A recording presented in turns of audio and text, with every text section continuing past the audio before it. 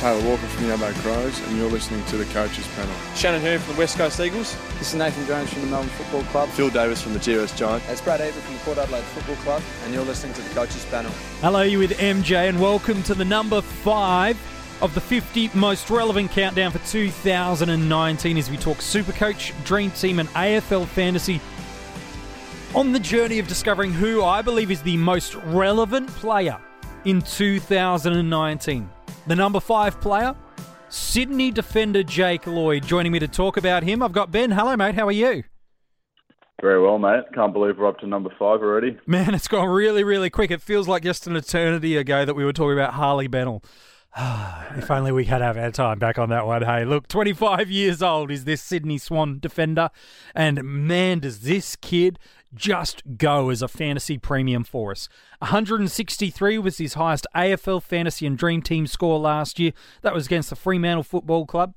His seasonal average in AFL Fantasy was a 101.6. And in AFL Fantasy, he's going to set you back just over $730,000, and a little bit less than that in AFL Dream Team. For Supercoach, he's going to cost you $608,200, a seasonal average of 112, and his best game also came against the Dockers. It was a 173. Ben, when we talk about Jake Lloyd, he's one of the league's most underrated and consistent players in the league, especially as a defender. He's this gut runner who's got, really nice outside use of the disposals and really does complement a Sydney midfield that has plenty of grunt, but sometimes can lack on the outside of the contest. And his teammates just love to get the ball into his hands, whether it be rebounding outside of defensive 50 or even linking up and commencing those forward waves of the Swans' attack. He's just one of those fantastic players that complements the Swans so well. Absolutely. He's almost the prototype halfback rebounder in the league. He's got a bit of speed about him. He's got a long penetrating kick. He's normally quite intelligent with his ball use. He rarely makes shocking errors, especially his decision making. Sometimes his foot skills can lead him astray, but decision making is always pretty good. So, look, I think Sydney found someone 3 or 4 years ago that really they became so reliant on, and it's really hard to see that change in 2019. I mean, everyone needs sort of a defensive rebounder, but I think if anyone in the league was trying to pick one right now, it would be hard to go past Jake Lloyd as your first pick. He's just become ever so consistent, and we're looking at his durability record just prior to coming live, and he's missed 3 games in 4 years, so he's really been the real deal. Yeah, certainly has. Look, 2018 wasn't his only strong fantasy year. I do want to talk about that in a moment. But in 2017, he averaged 92 in AFL Fantasy, 8 tons across the season, while in Supercoach, it was a seasonal average of 87 and 6 tons that year. And while these averages are actually really quite strong as they are, they don't give you a full reflection of his year, because in round 10, in the opening minutes of that matchup, he was concussed, and I think he scored a 2 in Dream Team and a 4 in Supercoach. So his real full games healthy average, removing that injury impacted game, was a 96 in AFL Fantasy and a 91 in Supercoach. You take that coming into the 2018 season, he ended up leading the club for the highest average disposals, led the club for rebound 50s, and tallied 30-plus possessions 8 times throughout the season. And he went at a disposal efficiency of 79%. And that's where one of the areas he increased his fantasy output last year. He did marginally increase a little bit on his marks per game on average. It was still less than 1. But it was the fact that he increased his use of the ball by foot, picking up more uncontested possession, being primarily more and more used by the Swans, like we said at the top of the podcast, either as that rebounding player out of 50 or as the kind of guy they would use to transition the football from wing to wing to kind of open up the forward line.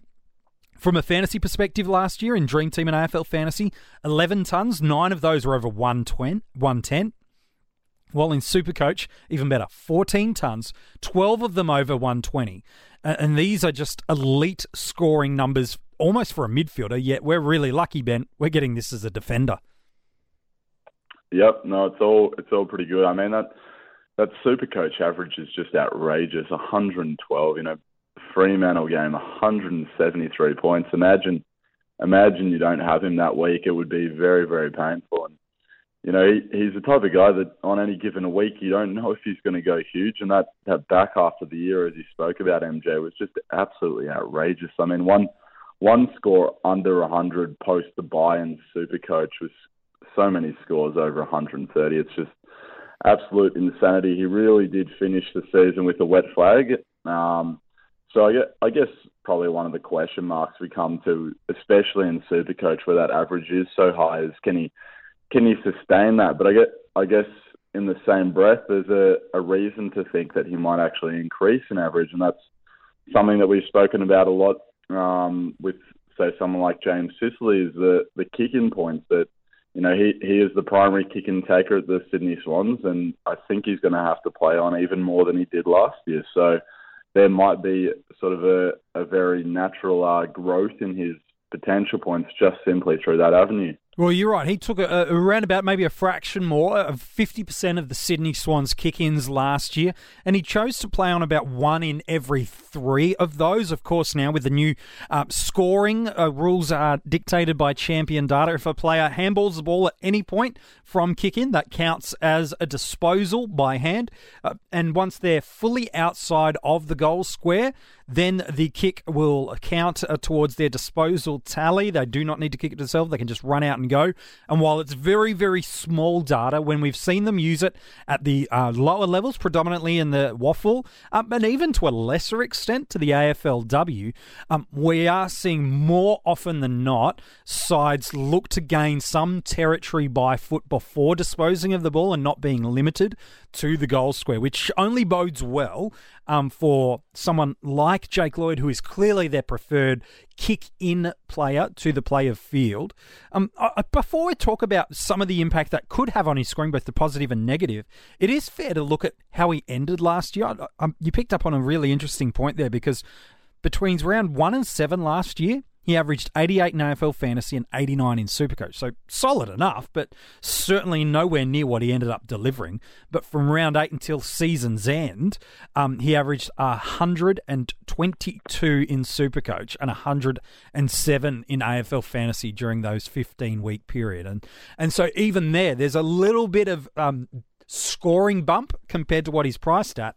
And then what most fantasy football coaches should be rightly anticipating is these new kick-in rules increasing his scoring capacity. But I suppose as these kick-in and play-on rules kind of come in, we may not see, Ben, as many of those 15, 20-metre kicks to the boundary line as sides look to quickly move the ball out from the goal square. So it may more balance out rather than drastically boost his scoring to another level. Yeah, it's going to be obviously very, very interesting to see how it plays out. And it does come down to game style. So, I mean, I'm looking at that back end to the season. I'm thinking, well, obviously Jake Lloyd was in quite a bit of form, but also that Sydney must have changed their ball movement style a little bit in the back half. So whether that probably possibly came with an increase in disposals, or appearing to look for the best possible option rather than move the ball a little bit faster. So there are so many different criteria and different tactical innovations that might have seen an increase or can see a decrease. Like you said, you see that first half of the season where he's going at a much more sort of average rate, consistent with his career averages. When it comes to the kick-in, possibly we are going to see a few more longer kicks, but then some teams are going to think, well, we're actually not going to kick in. We're not going to play on with the kick-in too much, and we're going to try and find that short chip, quite often. So it is so hard for us to predict, especially without having really seen it. I mean, we can watch I know they trialled it a little bit at the senior competitions in 2018. I know that they're doing it with the women's game now, but it's really not representative of what is going to happen in the AFL. So, yeah, and I think the way my sort of hypothesis is leaning at the moment is that if the defence is set, that they're probably going to look to go long. Therefore, we're going to see a play on. We're going to see less chip mark in the defensive half. Yeah. Having said that, if they do actually get a mark out of that play, then you might see a bit of a slower type play with some potential chip mark. But on the other end, if the defence isn't set, which can happen quite often if there's a quick transition, yeah. Absolutely, quick point or whatever, then there might be some chip, and not necessarily will there be a play on from the kick-in, but there might be some chip marks. So, look, it's going to be extraordinarily interesting to see how it goes. And it's so hard for us to even quantify unless you had really good data captured very, very well. You would be able to tell how many times did Jake Lloyd benefit from that chip mark inside the defensive 50. But, I mean, at the end of the day, he might drop a couple of points from those. He might pick it up a little bit with the kick-ins. Given the data that we have, unless you literally work for Champion data, I don't think you're going to get that data anywhere else. So with the knowledge that we have, I think, if anything, it possibly will be beneficial to Jake Lloyd. Yeah, look, I can't see a world, injury otherwise, where he's going to drop away even substantially, let alone drastically, from the price point he's got. You do even look at, the correlation between when the big scoring kick-in happened for him as opposed to when Callum Mills went out. There were still those games in round 8 and 9 that Mills was playing, and he went 120 and 163 in Dream Team and Fantasy, 131, 73 in Supercoach. So I don't think it's as simple as Mills got injured, so Lloyd went bananas. I agree with you. I think Lloyd's going to stay there and thereabouts, if not marginally increase on the seasonal scoring of what he delivered for us in 2018, bringing that into 2019. And as such, putting him as one of, if not the best defensive premium for us, kind of across all formats. If he's not number one, it's I can't see how he's not in the top 3, but I think he's a prime candidate to be the number 1 defender. Yeah, and that's sort of where you come to at the end of this discussion is we're looking at who to start in our teams come round 1. We're looking at upgrade targets, and generally speaking, a lot of coaches seem to prefer to get the guys that they think are going to be in that top 2 to 3 at the end of the season. Start with those guys and then build out from there. And that's where I've kind of landed with Jake Lloyd. I really believe that he will be in the top 3 defenders at the very least. And because of that, I think, I'd rather have him from the start. Yeah. I don't necessarily think that he's going to drop too much in price, at least not in comparison to some of the other defenders.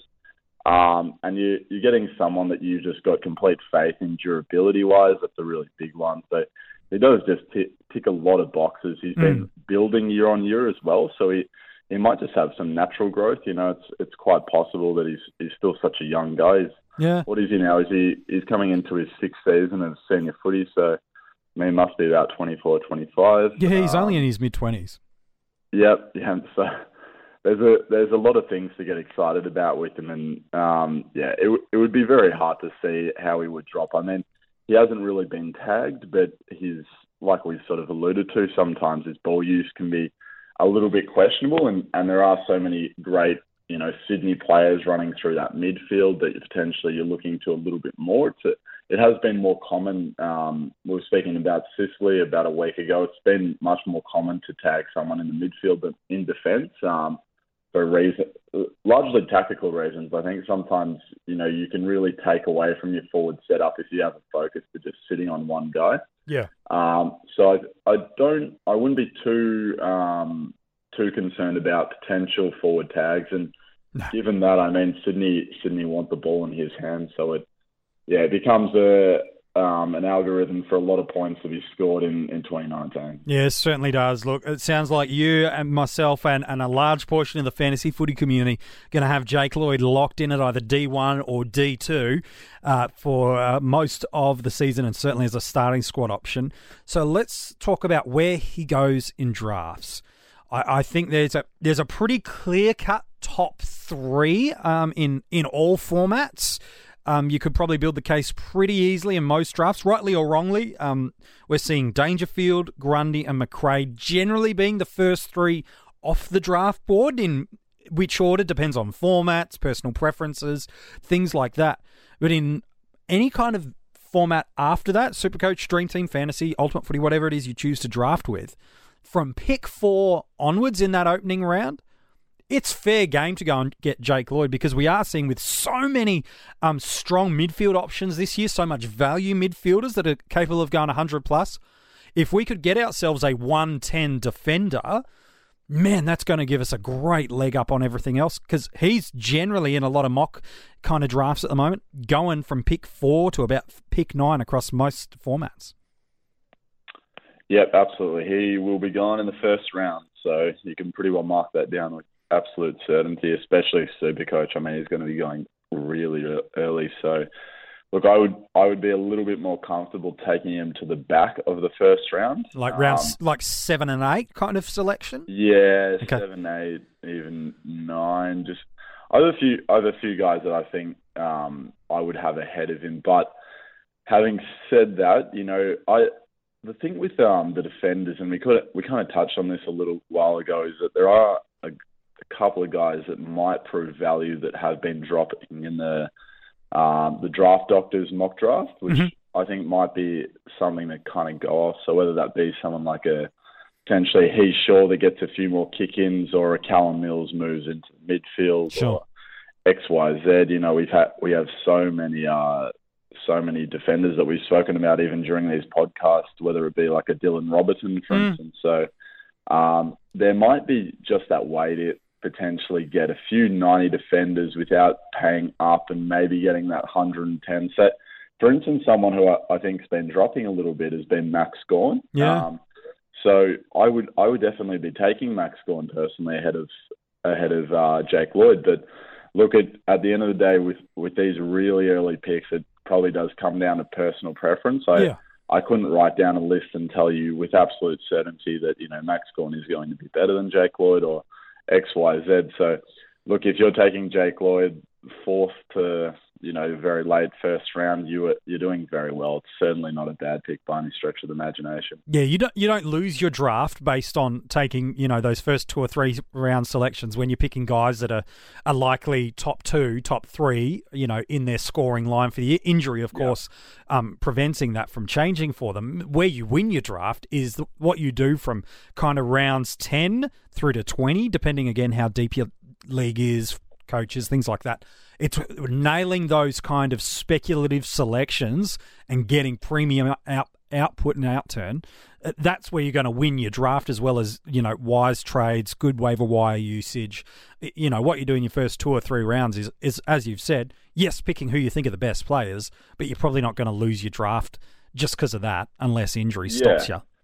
And just on that point, though, you're also kind of thinking along the lines of, so say, for instance, with the rucks, I'm thinking along the lines of, do I see anyone that can match a Brody Grundy? Do I see anyone that can potentially match a Max Gawn? Look, I don't see anyone that can really match a Jake Lloyd outside of a couple of defenders that are going to be going in the first round anyway. Yeah. But I think, the possibility is that someone gets a bit closer to him than someone does to one of those ruckmen. Sure. So that's kind of the way that I think about it. But yeah, like you said, you can't really lose.